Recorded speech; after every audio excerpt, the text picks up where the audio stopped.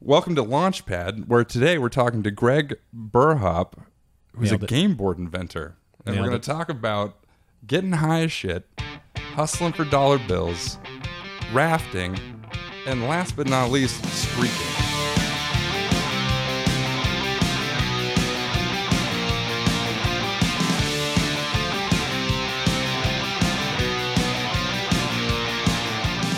Well, hey, Josh. Yeah, great. So the premise of this show, welcome to Launchpad. Glad The to be here. premise of the show is to talk about the entrepreneurial journey from the point of conception to the point of it exploding in your face to the point of having $1 billion and living on a yacht out in the tropics. So you're not there yet. I'm not there yet.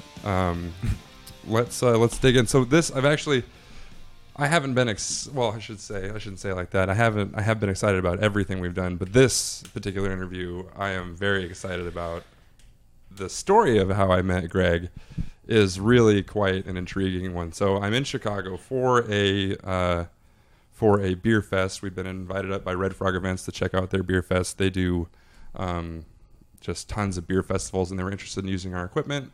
They gave us VIP tickets to the event, and we proceeded to get hammered. Just absolutely schnockered. I was trying to use my whole ticket book. Got 50 tickets, 50 20-ounce servings. You can do the math, and I think we had 4-ounce cups, so I was double dipping on that. We go to leave this event, and we call Uber, as everybody should when they're that drunk. And our Uber driver shows up, and he has us in the ride already before he's picked us up.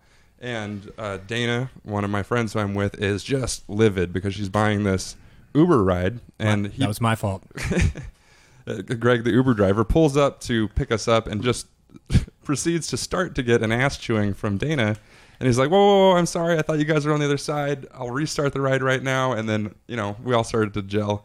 I hop in the back of his Uber, and there's this flyer on the back of the seat. And I'm like, what is this? And he starts to give his pitch, and I'm like, so do you sell these out of the back of your Uber?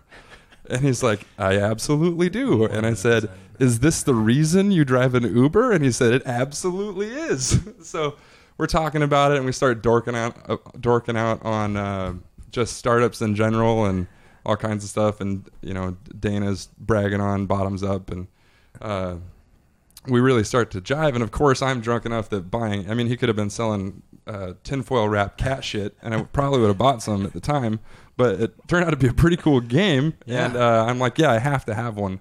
Of course I have to have one. So I buy one, and we're looking for the next place. We're like, take us to a cool bar. And he's like, well, I could take you to a cool bar, or I could take you back to my place, wink, wink, and I could teach you how to play this game. I'm like, well, does your place have beer and possibly marijuana? And he said, in fact, it has both. Yeah, so I'm like, okay, done. We're gonna go ahead and go to your place because that sounds like more fun. So we set up this game in his living room. We're playing it, drinking a beer, and he's rolling a joint. And then we go outside and we smoke this joint. Now, I have to go on record here and say I hate joints. I can't stand them. They're the worst thing ever. I'm a super lightweight when it comes to the reefer. And the thing about a joint is that you feel obligated to take another hit of it as it's being passed around the circle until the whole thing is gone, because it would be rude not to. And then you end up really, really stoned. So what happened is I ended up probably the stonedest I've ever been in my entire life. And we're in Chicago. I don't know Chicago very well. I'm with two of my best friends. And it's time. Greg's got to go back on his Uber route and start peddling these games. I did stop the meter at that point. Yeah, he did stop. The meter had been stopped at that point. It's not an airplane situation where it just keeps running. No, absolutely not. So he was nice enough to do that. And he was also nice enough to dump us out at a bar, which I don't remember the name of. I don't remember going in it. I was so fucking high that I couldn't even eat. That's really stoned, friends. That's really stoned. So I couldn't even eat my food. My friends Dana and Warren are eating. I'm hanging out there trying to keep it together. I got lost. I went to the bathroom. I got lost. I ended up in this banquet room. Nice. With people staring at me. Like, what are you doing here? Like, just trying to get my wits about me so I could get back to the bar. So it all worked out great. That night ended with me, Dana, and Warren cuddling street food. We found a street food vendor, bought just more street food than 10 people could eat. And You probably were starving at that point. Yeah, I was. At that point, I started to come down a little bit, and I was doing okay. And ended up, I woke up just covered in food wrappers on the couch at the Airbnb we were staying at. But so that's the story of how we met Greg, and I just immediately fell in love with how he came to be staying at my place. That's right. Yeah, I actually made the games by hand for quite a while, and I started kind of trying to outsource some of the pieces so that I didn't have to make them. And Josh was insistent on having one of my handmade games. He was like, "Look, I want the handmade. I don't really care. Yeah, they're beautiful. I don't really care about the ones that have any components that you didn't make. I want the one that you made." And I was like, "Well, we should probably talk," because by that time I had figured out they had were hailing from Indianapolis, and my plan was to be in Indianapolis this very weekend for Gen Con, a board game convention, a big board game convention. And I said, "Tell you what, why don't I just give you one of those nice original, handmade boards if you happen to have a place for me to stay in Indianapolis?" And all three of them were like, "You got it. Carl, you can stay at our place. You can stay at my place." Yeah, we don't know if you're a serial killer. They don't know me. Yeah, but we've already figured me. out that we're probably kind folks, and there's not going to be a problem. And it wasn't even a question. And so we traded boards. He got a real nice set. That's a gorgeous set. Yeah, no, it's absolutely beautiful. So we traded that for a place to stay. So That's right. He is. So we're bullshitting when he arrives, and I am just jazzed up listening to you talk about all the stuff you're going through. It reminded me of my first probably 2 years of founding Grown On Industries, and I gotta say that your spirit and your attitude towards what you're doing is gonna make you succeed. And if you don't, I will drink to that. I'll drink to that. I hope it. And if you don't succeed at this, you're gonna succeed at something, because with that drive that you have, it's impossible to not. So why don't you tell us a little bit about the game? What is the game that you invented? You're a game inventor. I am. It was an aha moment. The game that was originally invented, Knock Down Bones, was played with dominoes. We were messing around, sitting around a coffee table down in South Carolina, and the game of dominoes digressed into possibly drinking and possibly smoking some more marijuana. Possibly. And we built a big tower out of dominoes. Now, this big tower of dominoes stayed standing for quite a while until the dogs came in, and the dogs knocked half of it over with their tails. Exuberant dogs we had. And we kind of felt like that tower, was a castle. We had built it together, and so we all started destroying it together. We threw whatever we had to destroy the rest of the castle until my friend Sam, who was sitting across from me, said, "Hey, it's over. We do not need to continue to try and knock this down because it's knocked down." And I was like, "Well, wait a second. Look at this domino and look at this domino. There's differences here. This one's not even touching the table. You this were one's clearly still high. Yes, clearly. This one's still standing on its edge. We should probably knock those down." We still tried to knock them down, and I was like, "You know what? We got to figure this out, Sam. Just take some dominoes, build something. I'll take some dominoes, I'll build something.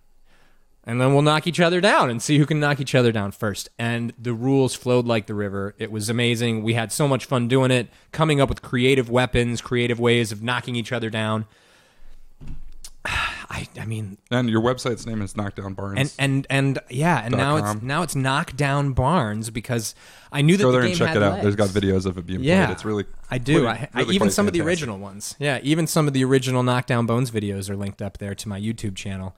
And I needed to make it, making it, of course, was the next step. And so I decided to actually go and get barnwood. Me and my buddies, we went out and we took a couple of barns down outside of Asheville, That's how you North do it. Carolina. You find your friends into doing work. That's right. And they were big time into it. They had barnwood needs as well. They were ready for barnwood for furniture maker. One of the guys just sells it. He's just as a commodity, which it is. It's a hot commodity right now, too. So I started making games out of barnwood in my friend Brian Wilcox's basement. We made 6 of them. We made 6 games, pardon me. And I drove from the South up to Illinois with them and just decided that it needed to be what I did. And when did you sell your first game? When did you know that you had something that was saleable? You probably knew that Letitia immediately. Riddle. Shout out to Letitia. She bought my first game. She was willing to pony up. She's got one of the originals. But the ones that I first made, I was actually giving away to the people that were there, that were in the room when I invented it. I wanted them to have games, so I gave one to Camille, Sam, Jess, I was hooking them up first. I wanted to make sure that they had those games. And the other ones, my my family still has some of those. That's awesome. Yeah. So you started with this. You had those 6 games. Yeah. And you ran out of 6 games. Did you go did. directly to a Kickstarter? So I've never done a Kickstarter. I've never didn't. been part of a No, crowdfunding. I still had a little bit of energy for it, and and a ton of this wood that I had gotten from these barns. So my friend Hobbit Hawes, he's one of the best people on the planet. I'm just not going to make any bones about it. This guy's just wonderful. He lives in Asheville, and he takes it on. He takes it on as a project with me, and we make them together while I'm still down south. But I leave all my equipment, all of my wood with him, and he starts being the manufacturer of Knockdown Barns. And we make together, because I helped him with the process, about 55 more games after those initial 6. And it was just so expensive that neither of us were making money. He was spending way too much time doing it, and I wasn't, earning anything off of the effort whatsoever. So I knew that I had to start doing it myself, and I ended up having to travel down to Asheville. I gathered all the tools, all the supplies, and I brought them up to Chicago, basically to where I lived. And at that moment, I moved to Chicago. I knew I had to be there. I looked into Kickstarter. I said, I could use some money. I could use an investment, and Kickstarter was something that was. So no, you're not a Chicago native. I am. I grew up in Evanston, okay, just north of Chicago. But I traversed from Arizona, where I went to school, to Georgia, South Carolina, where I was working as a raft guide for 6 years. So I've been everywhere, man. Raft guide for 6 years. That's pretty incredible. Rafting is pretty incredible. I could talk about that. Not to shift gears. You got a good rafting story? That's awesome. Do I ever? Holy cow. So yesterday on the river, right, I had this crew you wouldn't believe. So that's how I would start some of the stories that I would tell. And you can basically say whatever you want to these folks that are sitting in front of you, If you feel like you got a group that isn't... candid audience. Yeah, you do. You have a candid audience. And you really are a teacher when you're a raft guide. You're teaching usually people who have never done it before how to get down a river safely. And it's just such an incredibly rewarding feeling when you do it, and when you have people that maybe would never have gotten to do this on their own, they got out of your boat happy.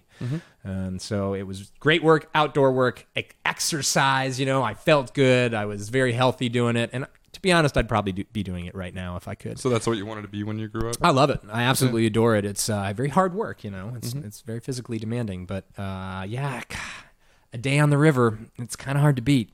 Yeah, I would have to say it's kind of hard to beat. And my friends down there are still my friends now. Like, I have so many good buddies from that time because you bond. I mean, you're throwing each other ropes to keep each other out of dangerous situations. You trust each other down there.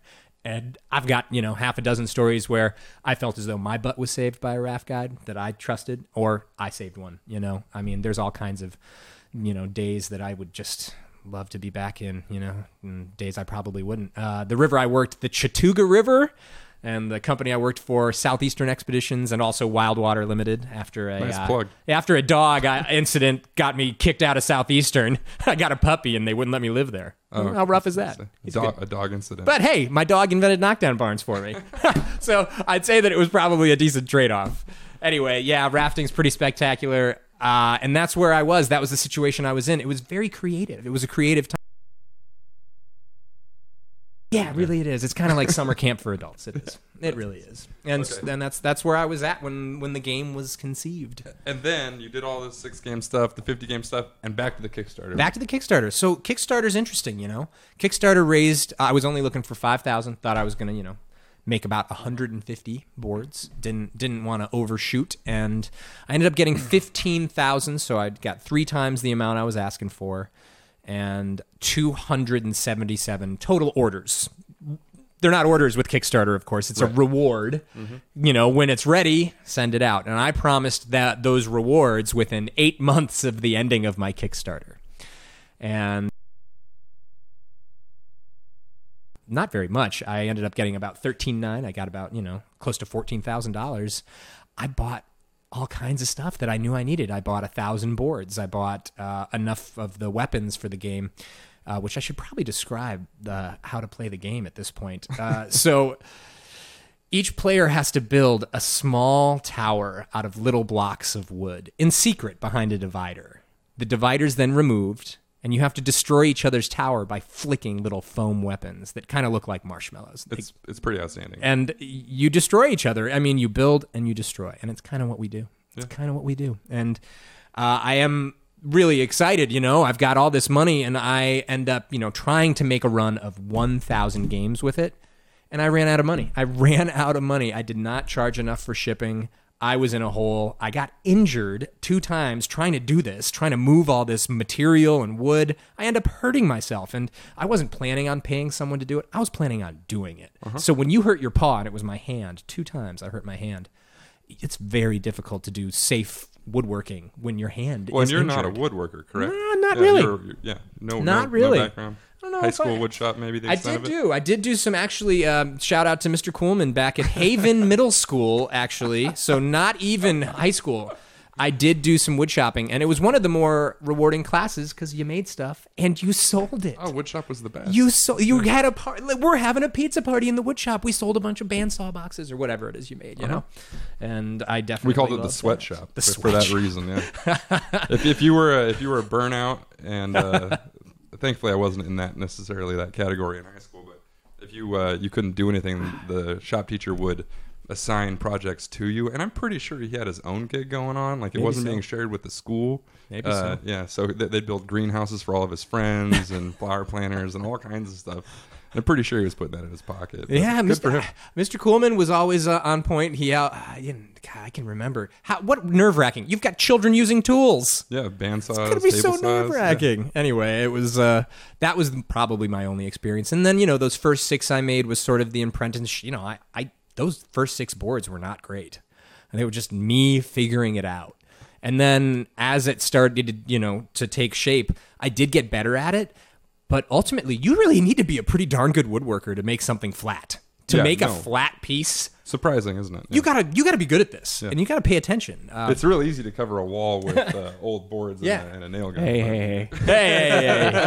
What's going on over there? Actually, that was probably the easiest thing that we did for the studio. I thought it was going to be more difficult. The stupid light behind you guys was the most difficult thing I think I had to deal with. It is a gorgeous But, light. It is a gorgeous light. I'm very actually just wanted to reiterate. I'm happy to be here. This is a nice little spot you guys got brewing here. Yeah, we're happy to have you here. Yeah, absolutely. And so, Knockdown Barns is, created. I've got these games that I'm sending out, but I did get way behind. The Kickstarter fell way behind.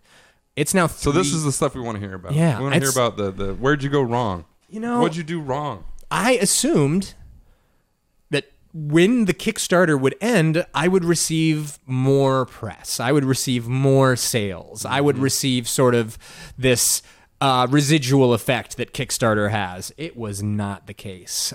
I was right there, then and there, being tested. It was like, all right, the market is waiting to say whether or not this game is actually viable or fun or whatever. And I hadn't been able to get people those games on time. So all of a sudden... It is fun, I will tell you that. Yes. Yeah. And all these folks were really upset with me. I got a lot of people online who were commenting very poorly on my social media, also on the Kickstarter. And it got to the point where I had to just... I shut down. I was like, look, I don't know what to tell you folks.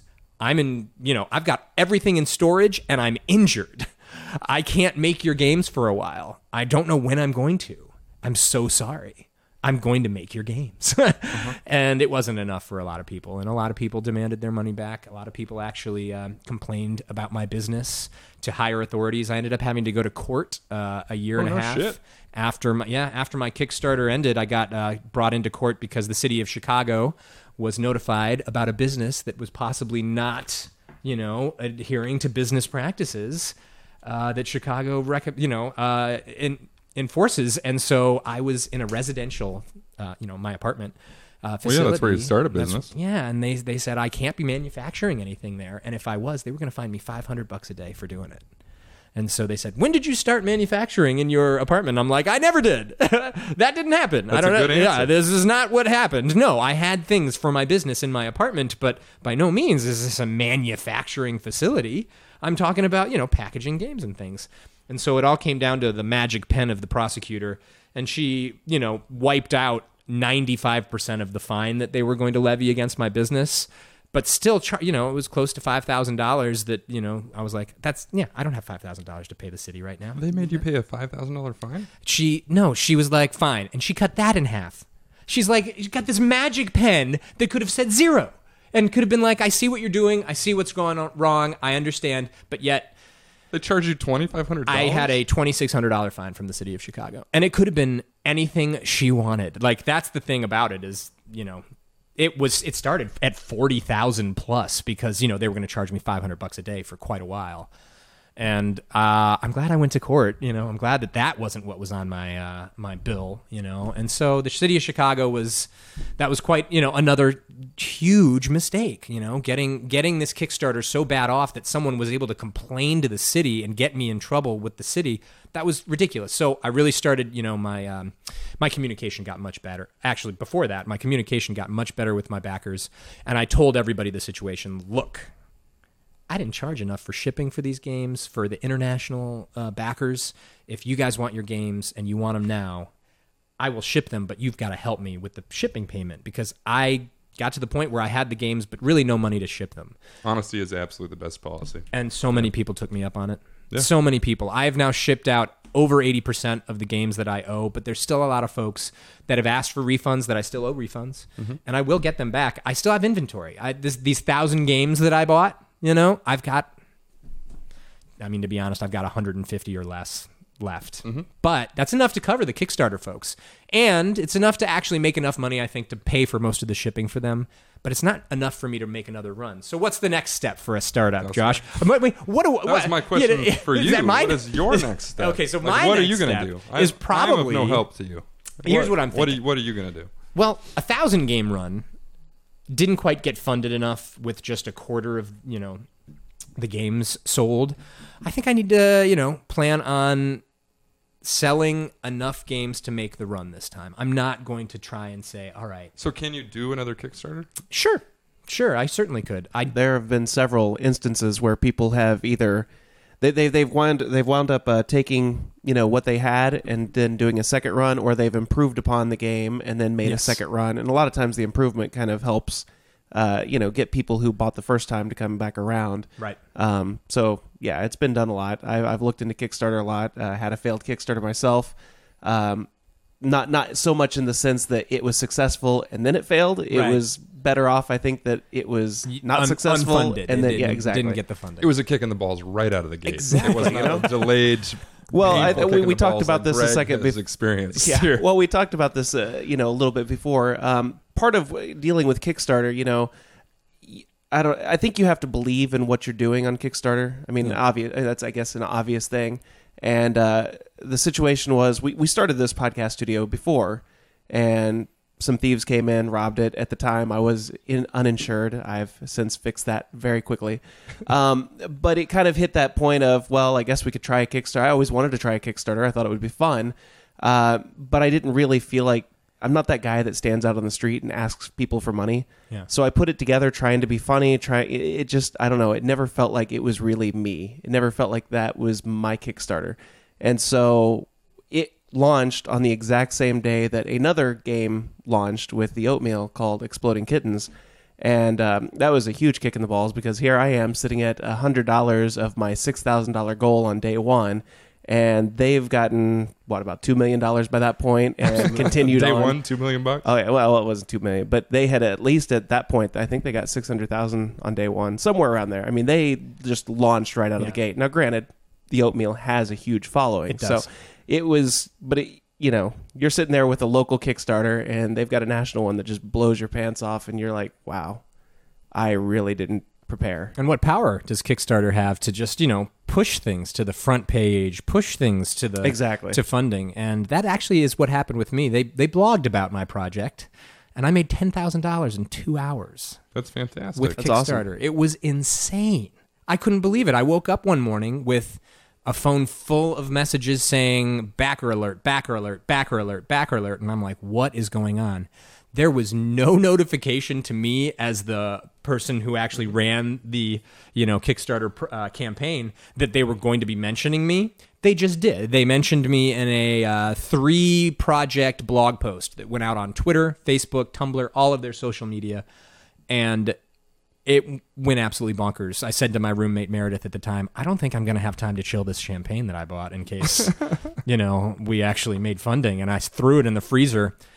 It was 15 minutes before I had made that $5,000. And it was just the rest of that day. I was floating on a cloud. I bet. couldn't believe it. And then that day ended. And that day ended. And that day was the only day that was, highlighted, of course, on a blog or anything like that. And when I tried to search out for my project, I had to search Board Games Chicago to even find it anymore because I had gotten my money. Yeah. I had reached my funding goal. And so it was very, it was no longer on Kickstarter's front pages. It was it was buried, to be honest. It was hard to find. I had friends contact me about not being able to find it on Kickstarter, and I was like, "Oh, I've got links. Here's the links. Sending it out." But really, they've got a ton of power. It's ridiculous. I mean, well, yeah, as they should. They're the ones hosting it. But so would you have set your goal higher in hindsight? Well, in hindsight, I think I probably would have set my goal and then realistically purchased. Instead of going for a 1,000 game run, I had only sold 277. I should have gone for a much more realistic number, like 500. Mm-hmm. And instead of trying to balloon so quickly, because my demand was right there. That was my demand. Meet it. Meet that demand. Then have some good press, have some good attitudes coming from the games that people receive, and then go big. And that's next, right?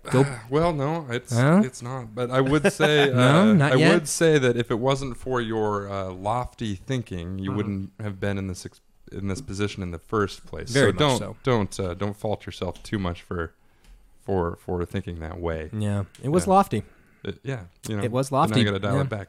But what is next? What are you going to do next? Are you going to do another Kickstarter? Well, here's an example for you. So last year I got mentioned in a very, very awesome... Because I've lost a shitload of your marshmallows. You could probably just make money reselling those. I can sell more of those for sure, and those only cost me pennies. Those are very cheap, and I can definitely make a margin on those. But again, I need those to be branded, which is going to cost me a little bit more money next time I make these games. If I got to brand all of those little marshmallows, you don't need those to be branded. I don't know. If someone finds one of those, they don't know what it is unless it's got knockdownbarns.com on it. And I guarantee you, people are going to be finding them. Yeah, they'll find them everywhere, especially after this weekend here at the biggest board game conference in the country. I mean, I'm going to be playing all day Saturday, all day Sunday, and tell me about your fingers are sore. Steps, and then we'll talk about this weekend and what you're doing. Sure, that kind of is exciting for me too, because I've done just a shitload of trade shows, and this is your second trade show. It is. I think probably the first that really fits what you're doing. I think so. But so what do you think is your next step? Well, I think next step will be to fund another run of games. Funding another run of games is asking for money, and I don't know if I should ask the masses again, Kickstarter, or if I should try and get private, folks. Either way I do it, I got to get some money to make another run, and this time make it a more realistic number. Whatever the demand that I can, drum up from the hopefully goodwill I'm going to have from the folks that did get the game, and get another run of games made. And I'd like to make, I don't know what my goal is really, but I'd like to make 10,000. If I could get the run to 10,000, that would be awesome. Didn't we just learn that 1,000 was too many? Well, that's because it was, the stepping stone. And I would love it if the press, that I get just jumps that much. I haven't gotten any real press, crazy press where I'm on, I Googled you. You got some stuff. I've got some stuff. It's true, but I've never been on The Tonight Show. I've never been on... and any of the morning news, radio, anything. He's looking at you going, I've never been on CNN, ESPN. That's right. Bottoms up is everywhere. Screw right. you, Josh. So take me along with you. Let me just play in the background. So the next TV spot I do, you can just be playing Knockdown Barnes in the background. Okay. Done. All right. No, I plan on doing all of those things, though. And The Onion is what I was about to mention. So The Onion, the satirical newspaper, they have an AV club that does reviews of games, gifts for the holidays. They mention Knockdown Barnes. They got Knockdown Barnes into their holiday gift guide, and I sold close to 400 games for that holiday season because of that one article in The Onion. So I know that if I get press, it's a roller coaster ride of just all of a sudden people saying, that looks awesome. Well, you can buy press, I guess so, right? You can buy. So I don't know how many people know this, but it's funny that people don't. You can buy news articles to be written just like it's a news article. It's the most fantastic thing in the whole wide world. They write it. It looks just like a regular article that anybody would read. Sure. But you paid for it to be written. You paid for it to be written. It's and fantastic. the FTC hasn't really cracked down on that yet, which Which, it's one of those kind of gray areas. I mean, me working in media for all those years, it's something that's been talked about a lot. The FTC kind of regulates that kind of thing, and the fact that blog posts and everything like that have shown up Well, it's total bullshit. as sponsored without actually being, Saying sponsored. Yeah, exactly. And so it's one of those that's on the radar, but I don't believe anything's happened with it. So be my guest. Go right ahead while you got the chance. We got the Kathy Ireland show. Apparently, she's this great businesswoman now. I don't follow Kathy Ireland too closely. I did back in the day. She was my first. She was my first swimsuit girl poster I ever had. Right next to my bed. I did bad things to myself while looking at that. But anyway, get a call from one of her guys, and of course I took the phone call because of that poster. And he gives me this big long rundown about blah blah blah. She'd love to have you on the show. We love your product, all this stuff. We're looking at drink dispensing stuff. You're by far and away the coolest thing we've come across. And I'm like, yeah, no, totally, we'll do it. I'll do it. I'll fly out, whatever. And he's like, okay, well, we're gonna have to talk about cost now. I'm like, cost? I'm gonna buy a plane ticket. That's what it's gonna cost me. Yeah. And he's like, well, we got these packages. I mean, it's gonna be about $20,000. I'm like, okay, well, I'm done talking to you. Whoa. So the whole show, you have to buy your spot on the show, and it's presented as they picked you, and you're on their goodwill. We're doing the show completely wrong then. Yeah, we're really Greg. We're gonna Greg. We need money. I was wondering when the other shoe was going to drop. I was. Josh bought your game. Now you got to buy time on this show. It's all good. My stuff's out on the driveway right now. See, and I have Warren back at the house just waiting for a text message. And when it comes to something like that, I'm really surprised somebody hasn't exposed until now. That's what kind of happens on the Kathy Ireland show. I mean, was like total. You just wasted a half hour of my day. Right? Yeah, absolutely. Yeah. You never see Oprah doing that. She just gives shit away. Does she though? We don't know. Well, it's true. For $20,000. I mean, for her to think you're in Chicago, Greg. Yeah. Does she? Yeah. Well, she gave away cars that one time. I don't know if I think that Oprah's. To be fair, I think Ford gave away the cars. Yeah, exactly. That's fair. That is fair. And I think that in Oprah's case, when she left Chicago, I don't know. I don't know if I trust her at all anymore. Oh, there's a big hole in your soul? A little bit. Oprah was like, she was Chicago's girl. I mean, she was the queen of Chicago. And she, took on OWN. She now owns it. And wow. I know. No, this was a big deal. Harpo's studio just closed. I mean, it's a big, massive, building that used to be filled with all kinds of folks, Oh man, it's like Detroit all of a sudden. It is. Yeah. It is. It's the Oprah the wasteland since Oprah left, and I'd say that's not true. I think Chicago's actually doing pretty darn well, which is where I am right now, in Chicago. That's we can tell by the Blackhawks shirt. You're not even supporting your own brand. It's all right. I don't mind supporting. I'll support this brand. This is actually a good buddy of mine, AGP for life. A good friend of mine makes. You're these on your Blackhawks. sixth plug now. I hate to do it. But yeah, no, I got friends. It's great to have friends, and I got to be honest with you. I feel as though, and I hope it's okay. I've been telling people I'm staying with friends because you guys are awesome. Yeah, well, we're friends. It's good. Yeah, this crazy man's living in my house right now. It's great. It's pretty crazy. Woke up this morning. He's making a bagel. I was. They have good dogs there. Yeah. Great dogs. I mean, these girls. They are protecting that house.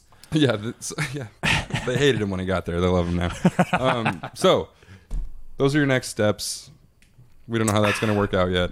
I guess not. No.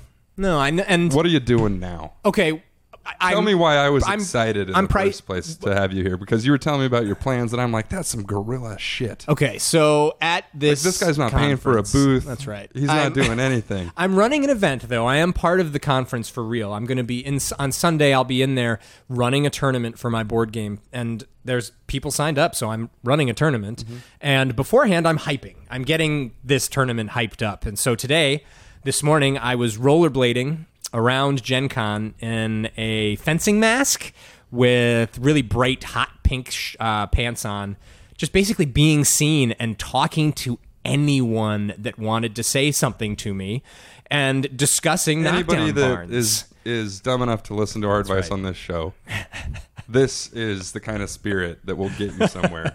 And I'm dead serious. And it's worked. I mean, I had at one point a fencing mask and rollerblades. There were like 15, 20 people watching us. Yeah, we were doing well with it. And I will be there, kind of trying to make enough people notice, you know? Because if enough people notice and enough people are talking about something, that's what it takes. And it takes a lot to stand out in that goofball crowd.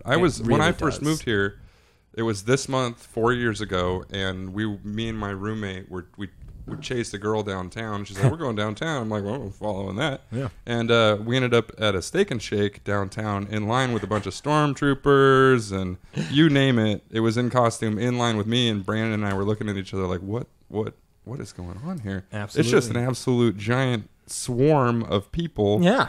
Standing out. So how do you stand out in a crowd of people standing out? I think you really have. I mean, that's not a character of any sort that you're being. Not at all. It's your own thing. It's my own thing, and folks don't really know what to make of it. It's something that is kind of just out of the corner of my eye. I just noticed something really strange. Really strange. And it's fantastic. And the folks that I talk to, you know, they're amazed. They're amazed that when I actually speak out of that mask, that I can actually, you know. The only thing stranger is if you put a suit on, maybe. Yeah, I do have some of my formal attire. I do have some nice stuff to wear actually on Sunday for the tournament.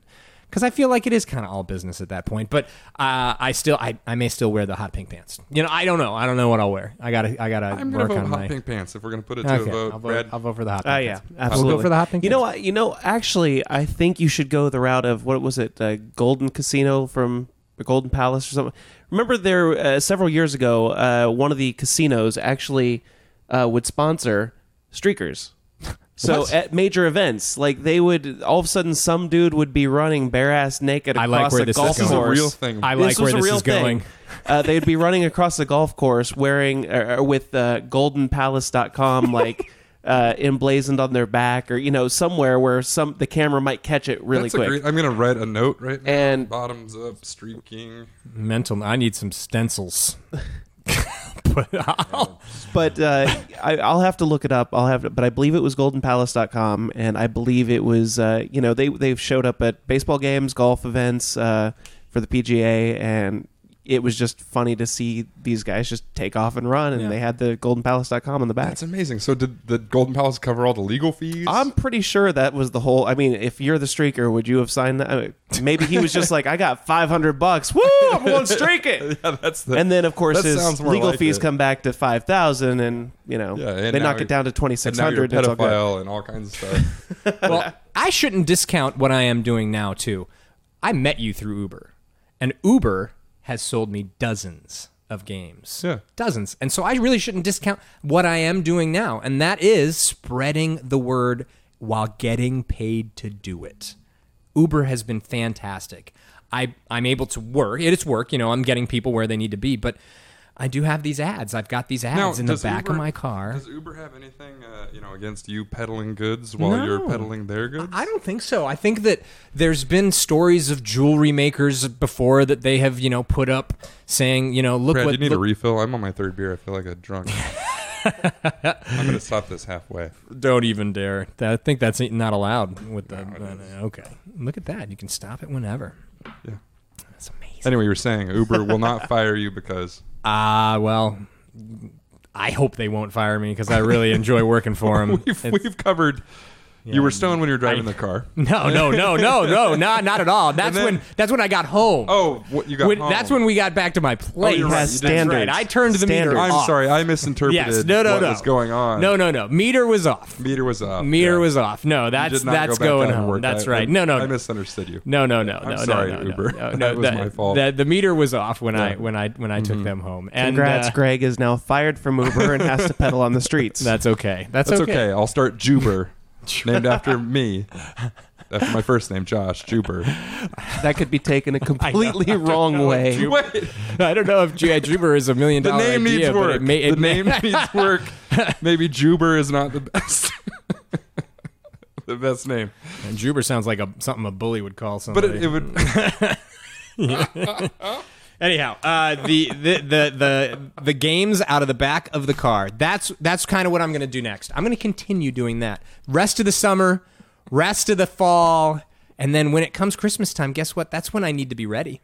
I mean, it's a very seasonal business I'm in. Board games, It's when people are buying them is basically Christmas. It's basically Yeah. the holidays. So I need to have the rest of my inventory prepared. And I work at a studio downtown in Chicago at the Bridgeport Art Center. Another plug, Hall Door Woodworking. He'll make you anything. And I share a studio space with him. And I've got it dialed, Josh. I can make these games. I can make, I don't know, like depending on what piece I'm making, I can make 150 games worth What's of a that game piece. cost you to make?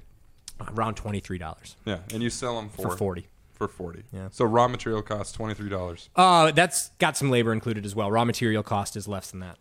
I have, each game's materials is probably closer to about $13.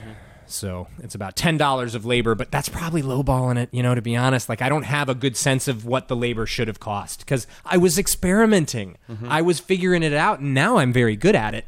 And honestly, I know the thing about your game that I love is that it's handcrafted. It is.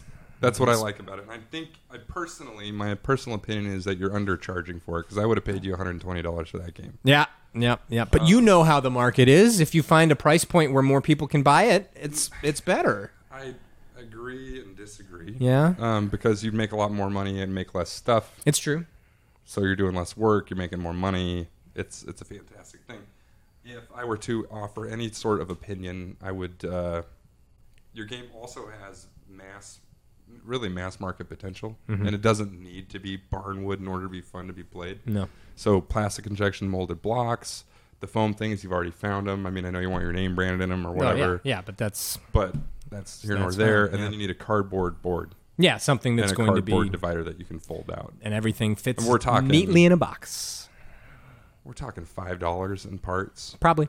Yeah. with a $20 price point. Yeah, with a little bit of assembly line, putting it Yeah. together, and So I can the world I can help play. you find those people if you would like. Oh, I have them especially the plastic injection. Yeah. Because if the blocks themselves, because that's one of the biggest bottlenecks of this, I make 52 blocks per game. 52 Right. blocks per game. If I could get those costs down, holy cow. About 20% of our stuff is plastic injection molded. I have a guy that is also a good friend that has a plastic injection molding company, and I will look into that for you next week. Is there environmental concerns with plastic injection molding? Get out. Just get out. Just right get now. out. Just get out. no. Don't think about the environment. Yeah, no, it's fine. It's fine. People are going to throw your game away, Greg. Yeah, Yeah, that's probably it's true. too fun. It's probably true. Speaking of environment, you told me we have a similar, maybe not similar. You started slinging fish. Yes, this is true. Family business. Yeah. Yeah, my family owns Burhops Seafood, a small family seafood market, basically a butcher for seafood in Chicago. So we're fairly unique. We've got fish from both the West Coast and the East Coast and the Great Lakes. Yeah, because you're in the Middle Coast. Right in the middle. And so Yeah. we've got fish from all over. You can come to Burhops and buy Lake Superior whitefish. You could also buy a soft shell crab that's coming from Maryland at the Chesapeake Bay, and at the same time get a piece of sockeye salmon that came from all the way in Alaska. And there's just not a lot of seafood places that do that because they're traditionally by one coast or the other, and that's the fish that they're going to use. Chicago's a huge hub. I mean, we go to O'Hare International Ocean every day and pick up our fish. No shit. Yeah, and get the. Now, are you still involved in any way, or are you? I built them a website and I helped out with their social media presence when I first got back from rafting, and all the while, kind of trying to do this board game thing at the same time. And I actually did take over one of those stores. I took over it's a retail fish market, and I was managing one of those stores for almost a year and a half. But I've had to basically dedicate my time to the game. I've decided that it's going to be well worth it, and it was a bummer for my family to know that I wasn't going to be continuing on in the family business. How was that for your dad? Yeah, it was definitely. I don't want to be a fishmonger, Dad. No, I think that he understood, but he definitely make a board was. He was concerned, to say the least, that I was doing something that. My dad would tell me I'm dumb. And Yeah, it's the stupidest decision ever. I don't know. I don't know if I'd say that he backed me probably 50%. I think he backed me about like A solid 50%. a solid 50%. But not 49. no, because not 51. he knew that the business that we could be in, as a family, could also be one of my, could be my choice. But, what do you do with your time? I had to make games. Yeah. I had to make games, and so making those games became a priority, especially because it was coming upon Christmas again, and I knew that I needed to, spend a lot of time in the shop. and I will probably still make these games. You heard it here. I don't know when you hear it, but you heard it here first. Yeah, we don't know when we're going to I'm going to make these games. If you know when games. Gen Con happened and you're hearing this for the first time, that tells you how long That's right. it took me and Brad to get this thing to you. Because We're already a year behind. I mean, of course, it's already on the shelf, and you already We were know drunk, all about and, it. now you know I was Knockdown probably Barnes. also high. So And you're no longer going to tell your kids about it because you heard about the actual backstory, but that's okay. No, Knockdown Barnes will be made by me, the inventor, which is weird. I go to this game That's not conference. weird. There's no game inventors that are making their games. That is not the I case. put cups and bags. You do put, yeah, that's true. Yeah, you put cups and bags. Oh no, I am still having to do this. I'm still having to brand the blocks. I've got so many folks that I want to thank. I've got helpers that have come and sit down and just brand blocks. I got a hot branding iron that's got the Knockdown Barnes logo, and I brand every single one of those blocks. And I'm talking about 52,000. When this runs over, that's 52,000 times 7 seconds. That somebody, and usually it's me, has to sit there with a hot branding iron in their hand and brand those blocks. We're not going to be doing that anymore next time. That is such a bottleneck. It's got to be faster. And I know that, to be honest, I know you could help with that because I was just at your facility today and I was blown away. I mean, did he take you through the amount of failures that led to where he's at right now? Yeah, absolutely. Warren gave him the tour. Yeah, I was trying to Warren get was some there. Stuff finished so I could come Told me all about it. around here. Showed me that, and machining is something that I think the game is destined for. I know that it needs it, so that I am able to play. I want to play more. I don't want to make. I want to play. You're playing now. I am. I'm having a great time. That's too. part of the whole thing. You're playing now. I am. I mean, I can't stress that enough to anybody listening to this, is that what you're doing is the fun. So if you're doing this to try to get to the fun, get the fuck over it. That's 'cause right. This is the fun right now. This is fun. And you better, if you don't have that attitude, it's not going to work out. And I would have stopped had I gotten the feedback that, you know what, this game, it's not fun. If I had been getting that feedback at this point, it's fun. It's I a would fun be. game. I would have, To be honest, the only thing I don't like about it is those marshmallows are fucking. You lose them You under do the lose 'em. couch. You do lose Your 'em. dog eats them. I mean, It's true. that's just a reoccurring revenue stream. Isn't it because- great? Yeah, Yeah, it's that's really good. fantastic. So But you should just basically set what he's that saying at is- 5 every month. Yeah, you need that on your website, like pronto. Yeah, Buy more. extra marshmallow because everybody else has gone to using actual marshmallows now to try to I flick. bet you And could use actual marshmallows. It's been done. It has been done. Wine corks was the Mine corks be too hard. They are. You don't want to flick them more than a couple of times. And I've noticed a few games actually at Gen Con this year that are flicking oriented games, but they're not using soft things. Any of them the bean? No, this That was a one. joke. No, the bean, the flick the bean. That actually probably would be a pretty fun game. That'd be a fun game. And I've got a new game. By the way, I invented another game recently, and I haven't talked about it publicly. I talked to Josh about You it. told me about it in the basement. I did, but I'm excited about it, and I think it's going to So work. one of the rules of a startup is stay focused. Stay focused on your product. I know, but I am a game company, and I do have other ones in the Write it works. in a notepad. Forget about it. That's stay right. Focused on Stay Knockdown focused. Barnes. I will. It involves a lazy Susan. It does. You spin things. You into spin things. Yeah, you gotta use a lazy Susan, and there's other players that are also using You build a prototype and you the come lazy down and we'll Susan. play. No, absolutely. And there's a bottom up beer actually tap in the middle. In the middle of it. In the middle of it. So a couple things I like to cover on the show are everybody. I mean, we're all doing this, and I just went on a fucking rant about this is the ride, so enjoy it. But we all have that in our minds because when I first invented bottoms up, only thing in my mind was I'm going to be a goddamn billionaire. Absolutely. Here it is, 8 years later. I live in a basement. I eat top ramen. I have a roommate. Furthest thing from a billionaire on the planet.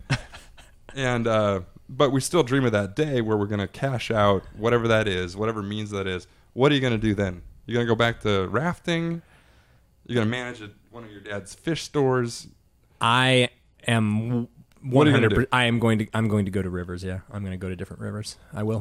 What are you going to buy? What's the first thing you're going to buy for yourself? I'd probably a vessel, I suppose. A vessel would be nice. Something that I could raft in. Something that I could take friends in. Because rafting is what I like doing. I'm not a big kayaker. Even though I like kayaking, it's not as much fun as having community of people, a family of people in your boat with you. And I really enjoy swimming. I'm a good swimmer. And when you're, kind of in a kayak, you feel So you a get little a bit $10 more million trapped. check and you're going to buy a raft. I'm gonna get a raft. I'm gonna get a raft, and it'll be a 5-hole gang raft. So everybody in the 5-hole gang, we can use it. It's going to be the nicest goddamn It's raft. gonna What he didn't say was the raft is going to have a bottoms-up beer dispenser in the middle. That'll have that as well. Gold-plated bottle. That'll have that as well. Well, I'll tell you what. Not only a raft, I probably will have. You're going to buy the river? I'll probably have a couple. I'll probably get a couple rafts because it's nice to be able to run a trip. Running a trip, what these rafting companies that I worked for did, they got the equipment to do it and a permit, of course. I don't know whether or not I'd want to do that route, like actually try and go after a river permit, but it would be kind of interesting. It would be another step. And Well, you've already got the experience. I do. Yeah. And my friends that, eventually did that exact thing where they were raft guides and then decided, what I want to do? I think I'm going to, go into rafting as a profession. That's what they had to do to make enough money. What a strange sentence. To actually become a raft guide professionally is to actually own a permit and make some actual money. But because rafting doesn't make you a ton. Tip your guides. Yeah, you gotta tip your Which guides. camera? Yeah. Tip your guides. Tip your guys. Just look at all of them and say it 3 times. Maybe you can go over to Brad's. I know. Yeah, just go over to Brad's camera. Tip your guides. So another thing, I read and I read and I read and I read and I read, but I only read for business. Okay. Right? So if you were to recommend a book that has helped you with business, Okay. do you have any? A book that I have read that would help me with business. Well, I'm more of a fantasy reader. I've read mostly It could be fantasy. fantasy books. I mean, I've been watching Game of Thrones. I've gotten some Yeah. great business ideas from it. I'm not joking. Tolkien. That's true. I'm a huge Tolkien head. The Lord of the Rings books, my mom will attest. I had these 3 softcover Lord of the Rings books that were just like the bindings broken on them. I mean, just tattered. And I read and read and read those books. I loved those books. I thought that was just the cat's pajamas. I was in that world with Frodo and, I would have went Bee's Knees, but Cat's Pajamas works. Cat's Pajamas, man. Yeah. And it was the book that kind of taught me that it was fun to read. So those books, more than anything, I'd say were influential on me. As for reading now, I can't tell you the last book I read because I've been so busy. I mean, Have you read any business books?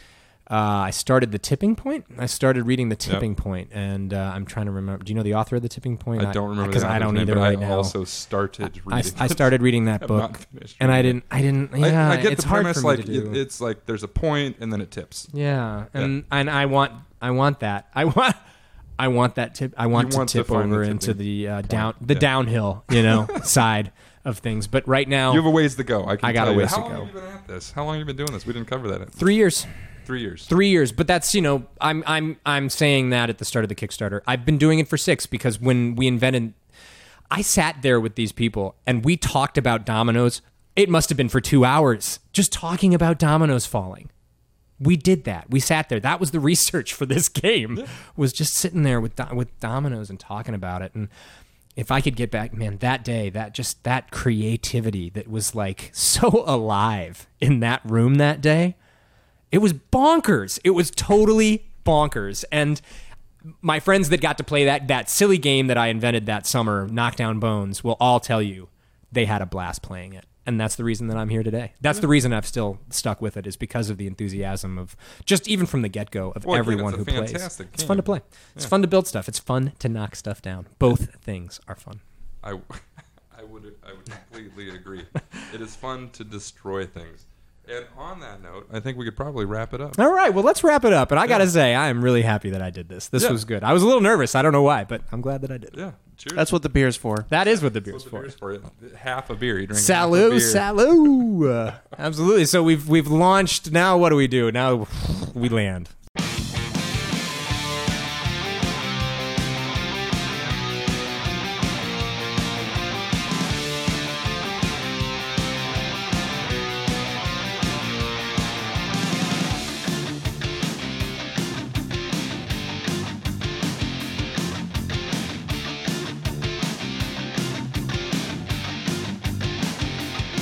Welcome to Launchpad, where we're going to talk about Tank Top Friday. what. It's just a fucking. And I said, yeah, yeah, yeah.